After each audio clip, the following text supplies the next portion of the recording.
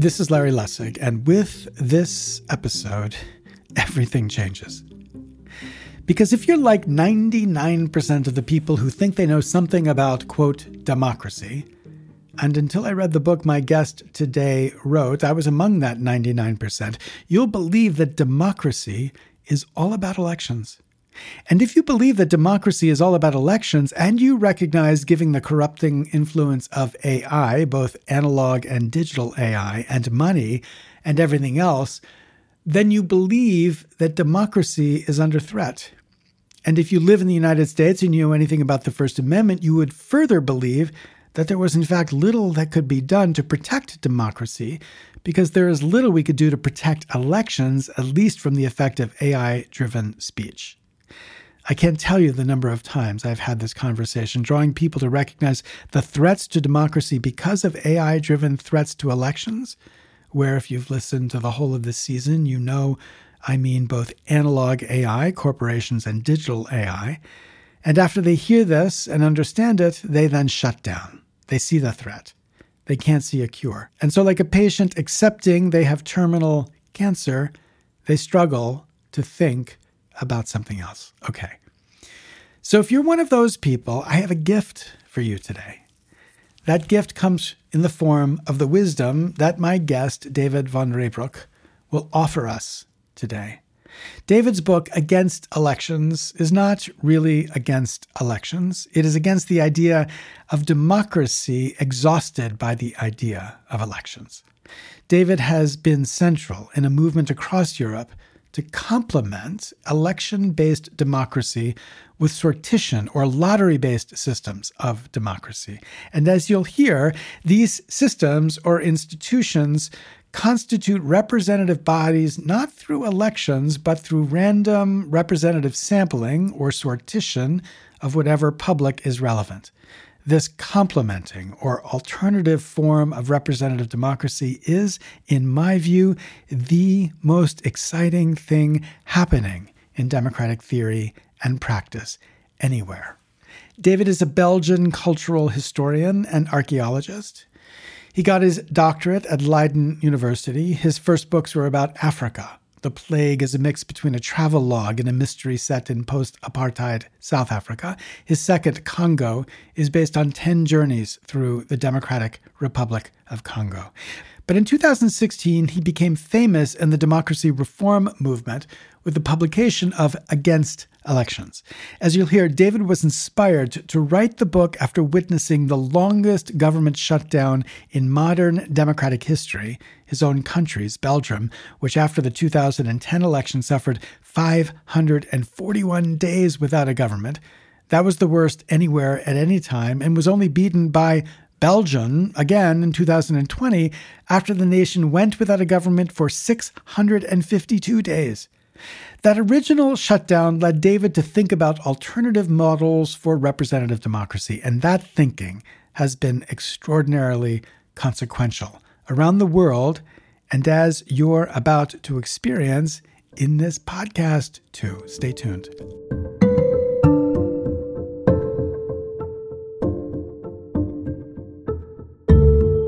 David, I'm so grateful that you would take time to talk to us about the book that came out in 2016.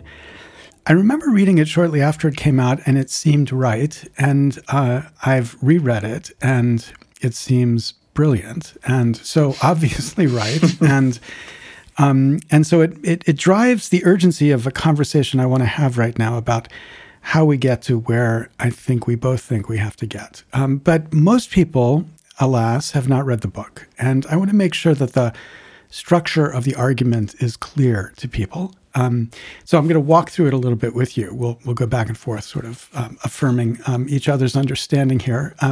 But it starts in a place that most would agree is the place we are, which is, as you put it, something strange going on with democracy.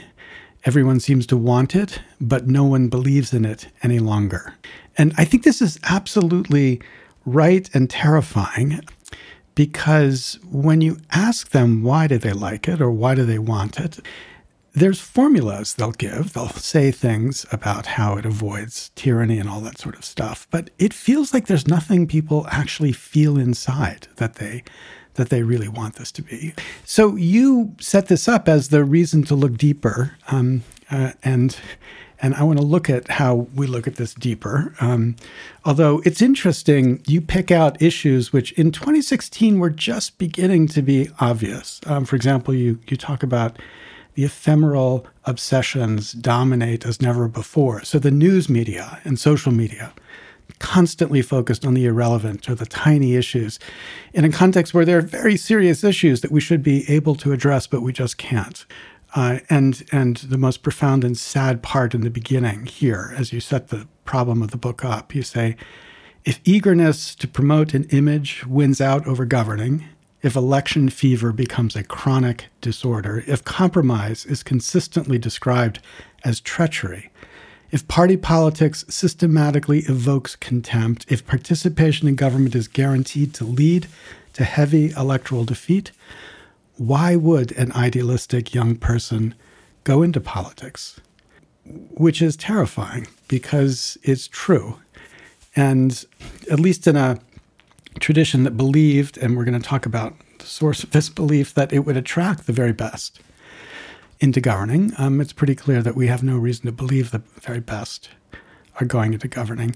Now, so the first question I want to ask you about this beginning is, I mean, it's so resonating with what's going on in the United States right now. And we in the United States tend to romanticize the health of European democracies relative to our own. But you wrote this really as a story directed initially in your own context, right? So as you were writing this, was the feeling that the United States echoed what's going on in Europe, or that Europe was echoing what was going on in the United States? That's a great question. Well, thank you first for having me, and thank you for reading my book twice. At least. That's quite pleasant. Actually, the book was written originally in Dutch. I'm Belgian. I'm a Dutch-speaking Belgian. I'm Flemish. It was written in 2013 on the basis of what had happened in Belgium between 2010 and 2011, when Belgian elected politicians had a very hard time starting a government, forming a government. We broke the world record of being a country without a government. It lasted for 541 days, and the previous record holder was Iraq. Wow. So Belgium now beat Iraq in terms of surviving without a government. I mean, all irony aside, I thought this was a pretty dire situation. And many people thought back then, like, well, this country has become too complicated. It's tiny. We have 3 official languages. You know, we can't form a government because this is a Belgian problem. And very soon I started to realize, but this is more than a Belgian problem. This is a democratic problem. And Belgium is perhaps an early patient. And we're seeing some of the earliest symptoms with, indeed, a complicated country like my own. But my hunch was that what we're seeing in Belgium was going to be replicated elsewhere as well. We are going to see other patients. And unfortunately, that hypothesis has been proven right. And I described the first quarter of the book, I described a sort of pathology, which I call the democratic fatigue syndrome. Even if the democratic dream is still alive, there is a lot of fatigue, like it doesn't seem to, deliver anymore the way it used to do. And so my idea was that this democratic fatigue syndrome was going to be observed elsewhere as well. At that time, in 2010, 11, 2013, I wouldn't have thought that the United States might be one of the patients of that condition. But unfortunately, I think we have seen it. And it's not just because Donald Trump got elected. It's basically the rot which we've observed inside the democratic system. And after the book came out, I was invited to give some talks in the US, and then I became a visiting professor at the Hannah Arendt Center at Bard College in upstate New York when Roger Berkowitz invited me to come over. And it was only at that moment when I was teaching and traveling that I realized to what extent the pathology, the democratic fatigue syndrome had badly affected big parts of the United States, of course. Yeah, and obviously the United States suffers the first of the diagnoses that you offer. We're going to work through three of them and get to the fourth, which is the one that is the framework for your remedies. But the first of these diagnoses is it's the fault of the politicians, which leads to the idea that we just have to find new politicians. And that's the motivation for the find the outsider or the people who are not in government, which of course is what made Donald Trump so compelling to so many people, that we just got a bunch of corrupt and stupid and lazy politicians inside of a basically okay system. So let's just throw them all out and replace them with, businessmen or people who can actually do stuff, and government will then work. That's what you must have been feeling as you were watching Donald Trump rise here. Yeah, of course. I mean, there is this idea that many people still long for democracy, but believe like it's no longer happening, it's no longer delivering. If only we had some different personnel. I mean, I wish that were true. I wish that the democratic ill health in which we find ourselves was entirely to be attributed to the quality of the political personnel. I don't think that's the case. Even with brilliant, new, idealistic, motivated people, you still are going to have a hard time running democracy these days. And the reason is that the procedures which we use for doing democracy have become pretty outdated.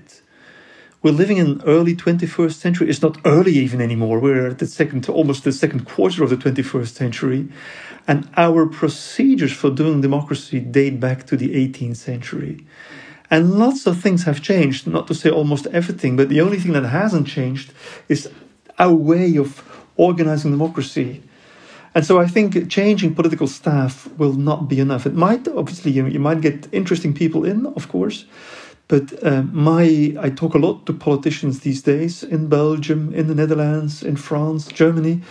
But what I seem to realize is the sense of frustration which many citizens experience is very similar to the sense of frustration that many politicians experience as well. As if they don't get anything done anymore. They make very long days, they work very hard, they get sometimes well paid, but few are those who can really make a difference. And the whole idea of having a government of the people, by the people, for the people has become really complicated when you continue to use the obsolete procedures of doing democracy. Yeah, so we can't just fix it by replacing the people. You talk about the diagnosis that it's the fault of democracy. We need technocracy instead. And I know that especially around the elite universities, people will say things like that, but that's actually not a very popular idea in the real world. Like nobody would imagine replacing government with the academics. But they do often say what you identify as the third diagnosis. It's the fault of representative democracy, that if we just had direct democracy, everything would be much better. And so you have all these apps to make it possible for everybody to vote on every bill that's in Congress. That, too, is not a solution to the problem, as you see it. No, I don't think. I mean, direct democracy has got its advantages and its drawbacks. But the idea that things are going to be solved the moment with every policy question you send out a push message to people's iPhone and they can vote yes or no. I think I don't like this sort of tweetocracy. I don't like the idea that people can vote with their guts on topics that require more attention than just a few seconds of your, at the time at the evening when you're preparing dinner for your family. I still do believe that there are forms of representative democracy that are very interesting. The electoral model has some advantages. But in my book, and that's where I come in with the fourth diagnosis, is basically, or the fourth procedure that I suggest is like, you can create a form of representation which is not electoral. Right. It is possible to continue to do representative democracy, but with different forms of representation. So this is the experience of reading the book that's so dramatic, because, I think the average American who's thinking about this at all would read all the way up to this point and agree with everything you're saying. And then the next thing you say would startle them, because it's literally something that the vast majority have never even thought about. And so the next thing you're saying here, as you diagnose the fault of electoral representative democracy, is the problem is that we use elections to run democracy or exclusively use elections to run democracy. And the first reaction of an American is like, well, how could you have democracy except by elections? And of course, the answer is you just don't know anything about history, Americans, because and I count myself among these because it startled me as well. Because the history of democracy is not the history of elections. As you put it, the last 200 years has been the history of elections, but the history of democracy is much longer than that. Thousands of years. And so the question is, how do we think about, so tell us the story of that history that then gets twisted by the French and Americans at the beginning of the 19th century. It's true. It's today when we say democracy, we think like, well, that's the same, that's like holding elections. If you hold elections, you have democracy. And if you want to have democracy, you need to hold elections. Both are have almost become synonymous. And yet, it's interesting to look at etymology. The word elections has the same etymological root as elite. And this might be surprising because we use them exactly to do a non-elitist form of government. And then if you go back to history, you look at what Aristotle and Montesquieu and Rousseau and Harrington have been writing. They all came down to the idea like, if you want to have an aristocracy, hold elections. If you want to have a democracy, you may want to work through a different procedure, which was called sortition or lottery. Elections have been around for a long time. The most typical example is perhaps papal elections, when the cardinals gathered together in the Sistine Chapel in Rome to indicate who is going to lead the church for the next couple of decades. And that's your typical historical use of elections. It's the elite of a community coming together and trying to find a peaceful solution to who is going to run the organization. This is a very different form of using this procedure as we have now. If you look at early ancient Athens, the 5th century, the 4th century, and I've just finished reading a manuscript of a brilliant book by an Israeli and a Dutch classical historian on the use of lottery in ancient Athens, not just in the classical centuries, the 5th and the 4th, but even starting from the year 800 before contemporary era, where you see that lottery, sortition, was a ubiquitous feature of all things public in ancient Athens. It was such a normal procedure with heritage matters, with military tasks, with colonization and allotment. Absolutely fascinating book. In ancient Athens, in the classical time, 5th, 4th century BC, we see that there were about 7,000 public functions. Of those 7,000, only 100 were elected. All the rest were drafted by lot. Curiously enough, the ones that were elected were the ones which we are not going to elect today in the US or in Belgium or any other country. It was the generals of the army and the central bankers.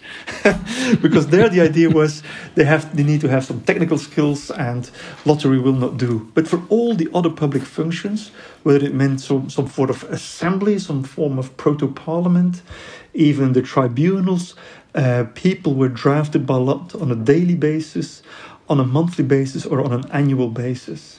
And so the very core of democracy, and that is what Aristotle was referring to, was if you want to run a democracy in your country, you better use sortition, you better use lottery. And at the same time, in the 5th century, I mean, Athens was the most democratic of all the policies, but Sparta was more aristocratic. So you had differences. And Aristotle said, like, rather descriptively, if you want to have an aristocracy, you have to use elections. If you're inclined towards having a democracy, sortition will be your method you want to use. Now, of course, the people who were selected from, these were citizens of Athens, right? And so we don't yet have the universal entitlement to participate in government. Big drawback of ancient Athenian democracy. It was only among citizens, and citizens were men of a certain age and a certain wealth. But we shouldn't throw the baby out with the bathwater. I mean, and what we've seen over the past 30, 40 years has been a growing wave of returning to sortition. They call it the deliberative wave. The OECD has done some remarkable work on it. We've seen it very strongly in parts of Europe and Japan to a lesser extent in the United States. I think it's only in the last couple of years we've seen examples of this in the States. There's been a lot of great academic research. Professor James Fishkin in California has done important work. Some activist organizations have been doing important work. Canada has played some pioneering role. Ireland, Australia, Belgium, Denmark, these are the countries who are trailblazing this sort of innovative, complementary form of doing democracy, not to do away with elections altogether, but to combine what we have now, the electoral system, with a reinvigorated form of sortition, of working with random samples of everyday citizens. So this history, which goes up until the beginning of the French Revolution and the American Revolution, is a history, it extends also in Italy and France, in Venice and in Florence, of deciding to allocate power to randomly selected citizens, whatever the qualification of exactly. citizens is. Yes, exactly. And the idea of that is that everybody feels that they're part of the governing process. So it's not the governed versus the governing. It's like we're all part of the governing process. And that idea, so central to the idea of democracy as it develops, gets changed fundamentally by the French Revolution and the American Revolution. We're going to talk about the American here, but in the context of the American Revolution, obviously, the framers embraced the idea of elections as fundamental to the notion of a democracy, a republic that would be, as Madison put it, quote, dependent on the people alone. And those elections, they thought, in a positive sense, would be, in the positive sense of aristocratic, in the sense that they would inspire the very best to join government, and that we would be picking among the very best, the kind of George Washingtons or the James Madisons, and that would be the natural output of the process that they had developed. And obviously nobody would look. I asked Midjourney the AI program, to draw me a picture of Congress, and it's a picture of these clowns sitting behind desks. Nobody today would look at the institutions of elective representative democracy and think that it's attracted the very best into society. This is back to the quote that I read at the very beginning. The very best wouldn't think to go into this. So they were wrong about what their system would produce. They were wrong about its expectation that it would produce, great people inside of government. And so that's a good reason to question whether the structure that they embraced made sense. I do want to push you, though, a little bit. I felt like you underplayed the significance of the one sortition component in the American Constitution, which is practically pretty significant when you look at both the grand jury and the petit jury. These are institutions that basically say, look, you can't prosecute, you, the federal government, can't prosecute one of us unless we give them up. That's the grand jury. And you can't convict them unless we agree they're guilty. That's the petit jury.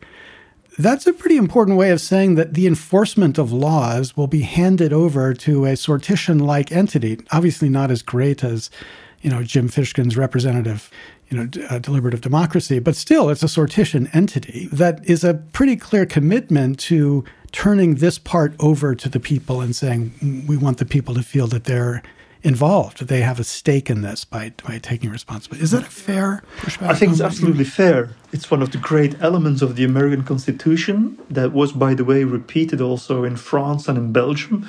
We do have jury justice in Belgium as well, and I'm a great defender of it because I think it has some great value there. In my book, Against Elections, The Case for Democracy, I cite Tocqueville from the passages from his famous book, where he compared what elections did to American society with what jury service did to American society. He was not entirely convinced of the overall benefits of the electoral process, because he said, government basically grinds to a halt, political activity stops fervor sets in, unrest is there, and the whole political class seems to be geared towards getting power or remaining power. And so already in the 1830s, he's describing some early dynamics of what would later become the democratic fatigue syndrome, the electoral fever, which was then perhaps a feature that lasted a few weeks or a few months, which has now become almost a permanent feature of our political life because information has circulated so much faster and social media is making it so much faster. But Tocqueville said, well, I like the American system, but the electoral period is a funny period because rationality seems to go with all the fervor that you see. However, on other instances in his book, and it was really interesting to juxtapose, he was describing what jury service did to American citizens that were participating in it, and he was in utter admiration for the procedure, where he said, it really makes for an incredible democratic school if you entrust that important power to individual citizens and not to state actors, but you draft people by lot. So already then he realized that procedures, the interface, shapes the interaction basically. And the elections give you leader, but it always gives lead to a moment of unrest, whereas the sortition involved citizens and very often made for very good decision making. Yeah, so he could see it, and we can see it, I think. And we're going to talk now about some of the solutions that you're offering. I want to offer one other really urgent reason to think about this kind of reform. I just came back from Taiwan and was asked to give a speech about AI and democracy. And the basic argument of the speech was, we can think about analog AIs, which like corporations are AIs, and digital AIs, social media, and the next version of AI, which will pretend like it's me talking to you. And you can see that these AIs, which have their own instrumental rationality and their own purposes, and their purposes are not democratic. They're not about trying to make the society better. They're about maximizing profit for Facebook. Or if it's AIs run by the Chinese or the Russians, it's about interfering with the election. They're actually really good at screwing us up. They're really good at steering us away from what we would really want to do, turning us into people who are ignorant and hate each other. That's actually what they're pretty good at producing. The structures that you're talking about trying to build, we can think of as almost protective or security measures. You're moving democracy into a place where it can't be so easily poisoned by these mechanisms. They can't reach them. It's almost like you're putting it inside the house because you realize you're getting sunburn or radiation poisoning standing outside of the house. And so it feels like it's not just this would be a good idea to change. It's this is an essential transformation if we're going to protect it from these forces that are actually stronger than we are. The people in AI who are doing the foundational models right now are terrified that within 2 years we're going to have AGI that will have a capacity to control us. Well, if we're going to have the ability to resist that, we need to begin to do democracy in a place where we're not vulnerable to that. And sortition, the methods of sortition you're describing here are quite powerful. And I think democracy today needs spaces and places where people can come together and deliberate amongst each other in a way of serenity. The agora, the public function of people talking to each other and deciding which way their society should go needs to restore it. I think the very discussion of AI as well would be a very good topic for a citizens' assembly drafted by lot. Many early examples of these citizens' assemblies come from Denmark and other places where they were used 10, 15 years ago for what they call technology assessments. How are we going to, what are the moral yardsticks when we talk about brain science or brain surgery? And even lay people, some discussions cannot just be left in the hand of the technicians who are developing them. There has to be some form of external, societal, political validation by the people who are going to benefit or be harmed by these new technologies. And so in that respect, I think it would be great to use citizens' assemblies to come up with some of these, with some of the boundaries. What are the moral boundaries of artificial intelligence? The democratic space is shrinking at such a dramatic pace. Given what is happening in terms of autocracy and new technologies, we are going to need to step up to keep democracy alive. Innovation has been important in every realm, in sciences, in culture, in arts, in technology, in business, in sports. It seems as if there's one domain where innovation is taboo, and it would be democracy, where we're all, where we have to continue to do the procedures that we've been doing since the 18th century. We have to invest in democratic innovation badly, unless we want to lose democracy altogether. I completely agree. And then the question is the strategy. And so this is the last part I want to make sure we kind of tease apart. I was really happy to see you start the section of remedies by focusing on Jim Fishkin's work and deliberative polling as a inspirational example of this. And you also described the pushback, and the pushback is in part driven by ignorance. But I mean, people just don't have the experience of seeing how ordinary people deliberating can actually be quite sensible and quite informed. But the other part I think people are anxious about is just structurally, it's a relatively heavy lift. Even the original experiment you described of like bringing people together for 2 weeks to talk about who the president should be seemed impossibly expensive. And though there are places, you talk about Iceland, I think one of the most impressive stories is one that came after your book came out, Mongolia. I don't know if you followed what happened in Mongolia, but there a student of Fishkin, who was a politician who had been thrown out of office, went to Stanford, took a couple of years studying for something, and then had Fishkin as his professor, went back, got the constitution amended to say that before they could propose amendments to the Mongolian constitution, they had to run a deliberative poll. And I actually went to the first of them. I went to Ulaanbaatar and saw, 750 Mongolians, perfectly representative sample. A little bit more women than the population, but that's a fine mistake to make.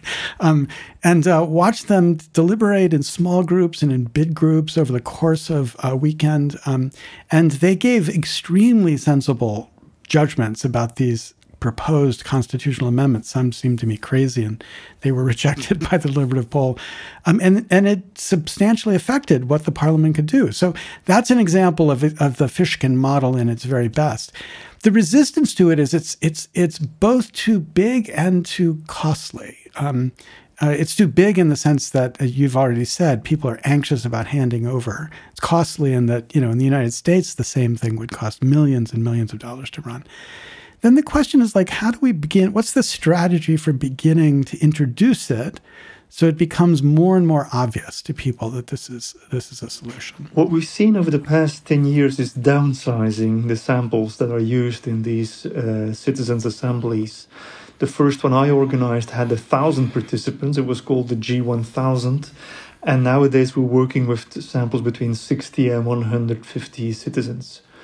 President Macron in France just finished a very interesting citizens' assembly on the topic of assisted dying. Very touchy, emotional, personal, intimate topic. And it was impressive to see how 150 French citizens could sit together for it was 1 weekend per month during 6 or 7 months, going through the material. They were not just drafted by lot, they came together. They could invite experts, exchange opinions, develop thoughts.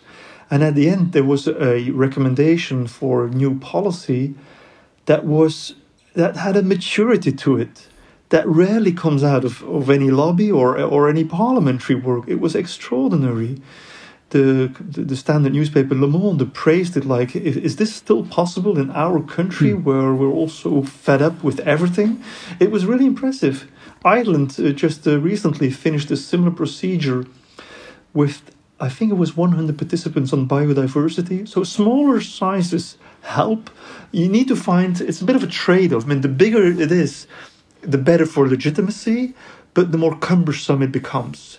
And if it's too small, it is always a danger. People are going to say, well, I don't feel represented. I mean, it's not, this is just a bunch of people getting together. And so a good trade-off between, too big and too small seems to turn around, regardless of the size of the country, between 50, 150, 200 people. You can do a lot of work. The Canadians did great work with 120 participants as well. So that seems to be a good size, and that makes it more bearable. You can pay people a proper per diem when it's only 120 of them. And it's a sizable working group. I mean, it's doable.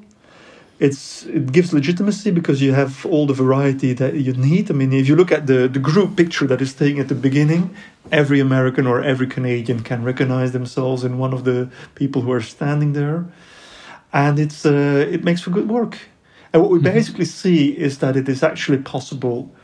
Yes, it may cost some money, but it goes faster, much faster than you would have in a traditional system. And I know, I mean, the example that struck me most just a few months ago in Belgium, my organization, we organized one bottom up on changing party financing. The Belgian political parties, they don't get private money, unlike the situation in the US, but they give themselves a lot of public money, which is a bit of a problem as well if you realize that the amount has gone by 5 over the period of 30 years.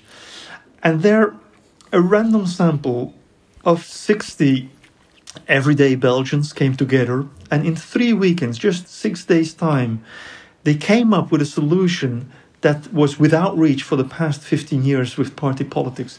So yes, indeed, it cost a bit of money, and we had to raise it ourselves as this was a bottom-up project.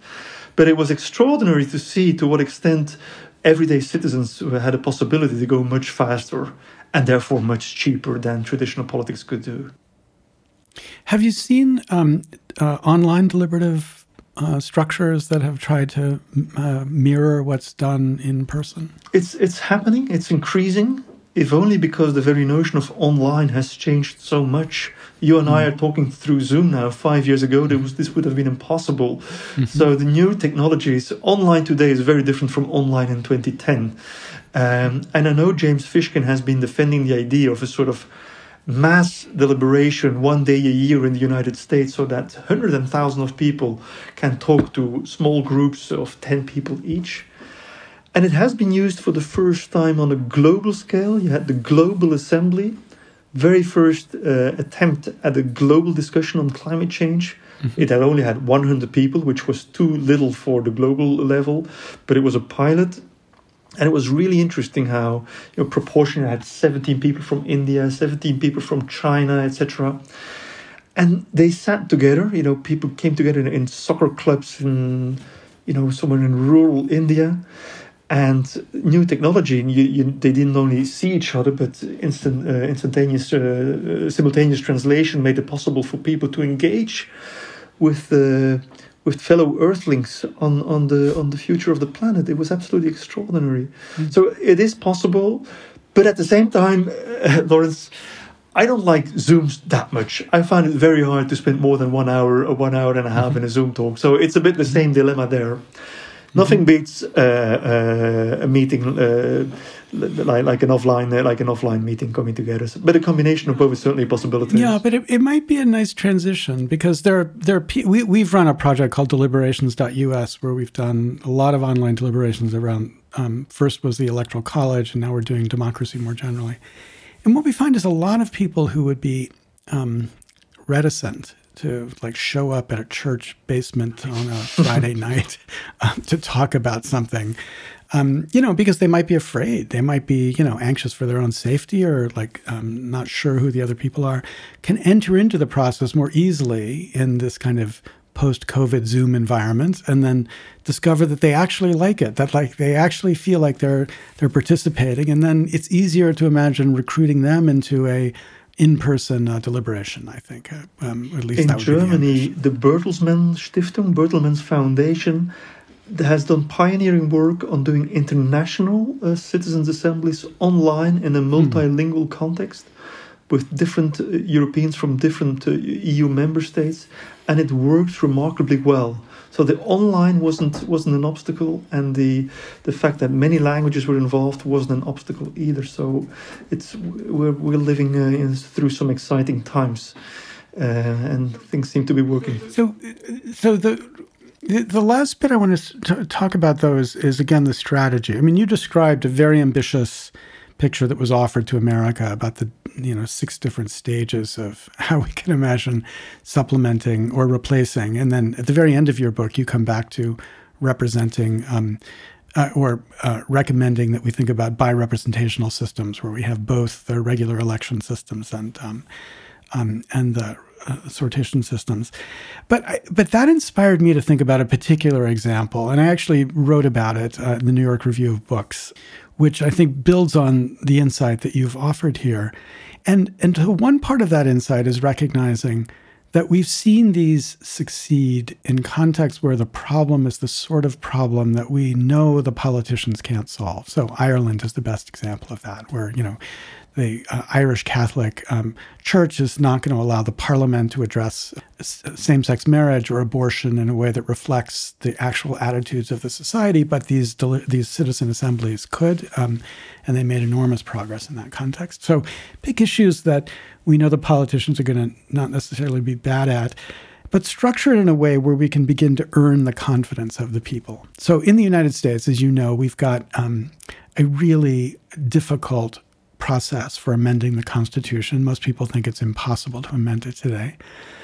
The only way that's ever been amended is through amendments proposed by Congress. Then there's an alternative way of convening a convention to propose amendments. And everybody's terrified about a convention because they're like, who will these people be? They could do all sorts of crazy things. There's no way to save us from the convention. So they could propose amendments to even change the way amendments are adopted. And, there's all sorts of fear and uncertainty and distrust that's pushed around those. But the idea that I thought about was, what about marrying a deliberative assembly or a citizen assembly with the convention process, in the sense that you say assembly in each state that considers the relevant amendment, and we'll have a law that says that the delegates to the Constitutional Convention cannot support a proposal that hasn't been supported by, let's say, 60% in the Citizen Assembly. So the Citizen Assembly becomes a filter for ideas that then can be considered or proposed inside of a constitution. They themselves don't do it. You have to amend their constitution to make it that. But we have established a principle that delegates in this context can be instructed. And so we can instruct them through citizen assembly and thereby use the citizen assembly to ground the amendment process, transforming it into a deeply democratic process where most people think about the American constitutional amending system and say, this is not democratic at all because there's no democratic connection to it. So it seems to me this fits the model of bi-representational system that you would... I like it. It's a great idea, and I think it would work in the American context. And I think if Madison and Washington would be alive today and they would be able to go and visit some of these assemblies, they would be very much pleased and say, well, this is actually what we meant. But this is true to the spirit of what we tried to put to paper more than 2 centuries ago. I think it would be really an inspiring form of involving everyday citizens, everyday Americans with the future of America, if only to beat the sense of disenchantment that has become so predominant. In Europe, what we're seeing now, the combination of electoral and sortition-based models takes a different course, but I think that's fine. There's not one recipe. I've been involved with designing the very first permanent citizens' assembly, I think, on Earth right now, which is in a tiny little part. It's a German-speaking part of Belgium, small community, but where you have now, next to the elected parliament, you have a permanent citizens' council that is drafted by lot. This model has been copied by the city of Paris now, proving that it's not only an idea that can originate in a small-scale, fairly high-trust setting, and it has been replicated by the city of Brussels, but then limited to the topic of climate change. But this idea of having a sort of counterweight to the strictly electoral process, with you have in the one parliament, in the one chamber, you have politicians that are elected, and in the second one you have citizens drafted by lot. It could make for a really interesting dynamic. That idea is now being taken up at the European level. Europe has started with Ursula von der Leyen. It has started to run a number of one-off citizens' assemblies.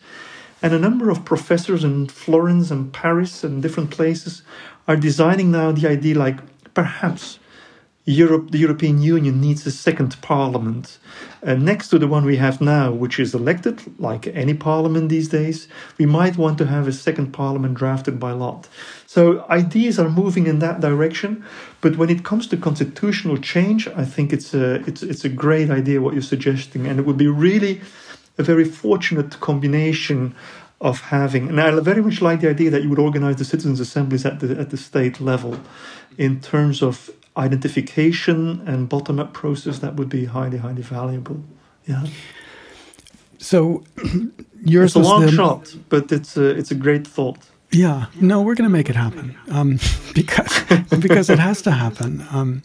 Yours was one of the most exciting books in a very depressing field that I've come across in the last decade. And I was so inspired when I first read it. And I'm so grateful to have the chance to talk to you about it.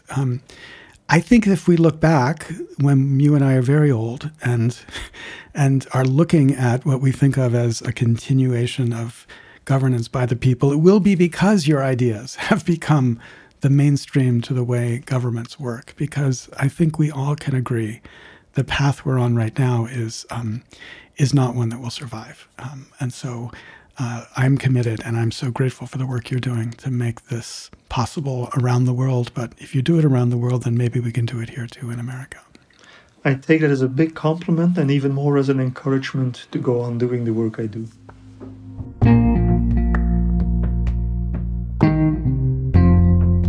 This has been the 21st episode of Season 5 of the podcast Another Way. These podcasts, produced by Equal Citizens, are made by Josh Elstro of Elstro Productions. Find out more about Equal Citizens at equalcitizens.us. Give us your thoughts and feedback. Share this podcast as broadly as you can. And if you can, donate to support the work of Equal Citizens, because though I'll be here paycheck or not, actually never with a paycheck, but though I'll be here even without paycheck, we have a team that needs to earn a living. Please help us keep them going. Thanks again. Stay tuned for the next episode.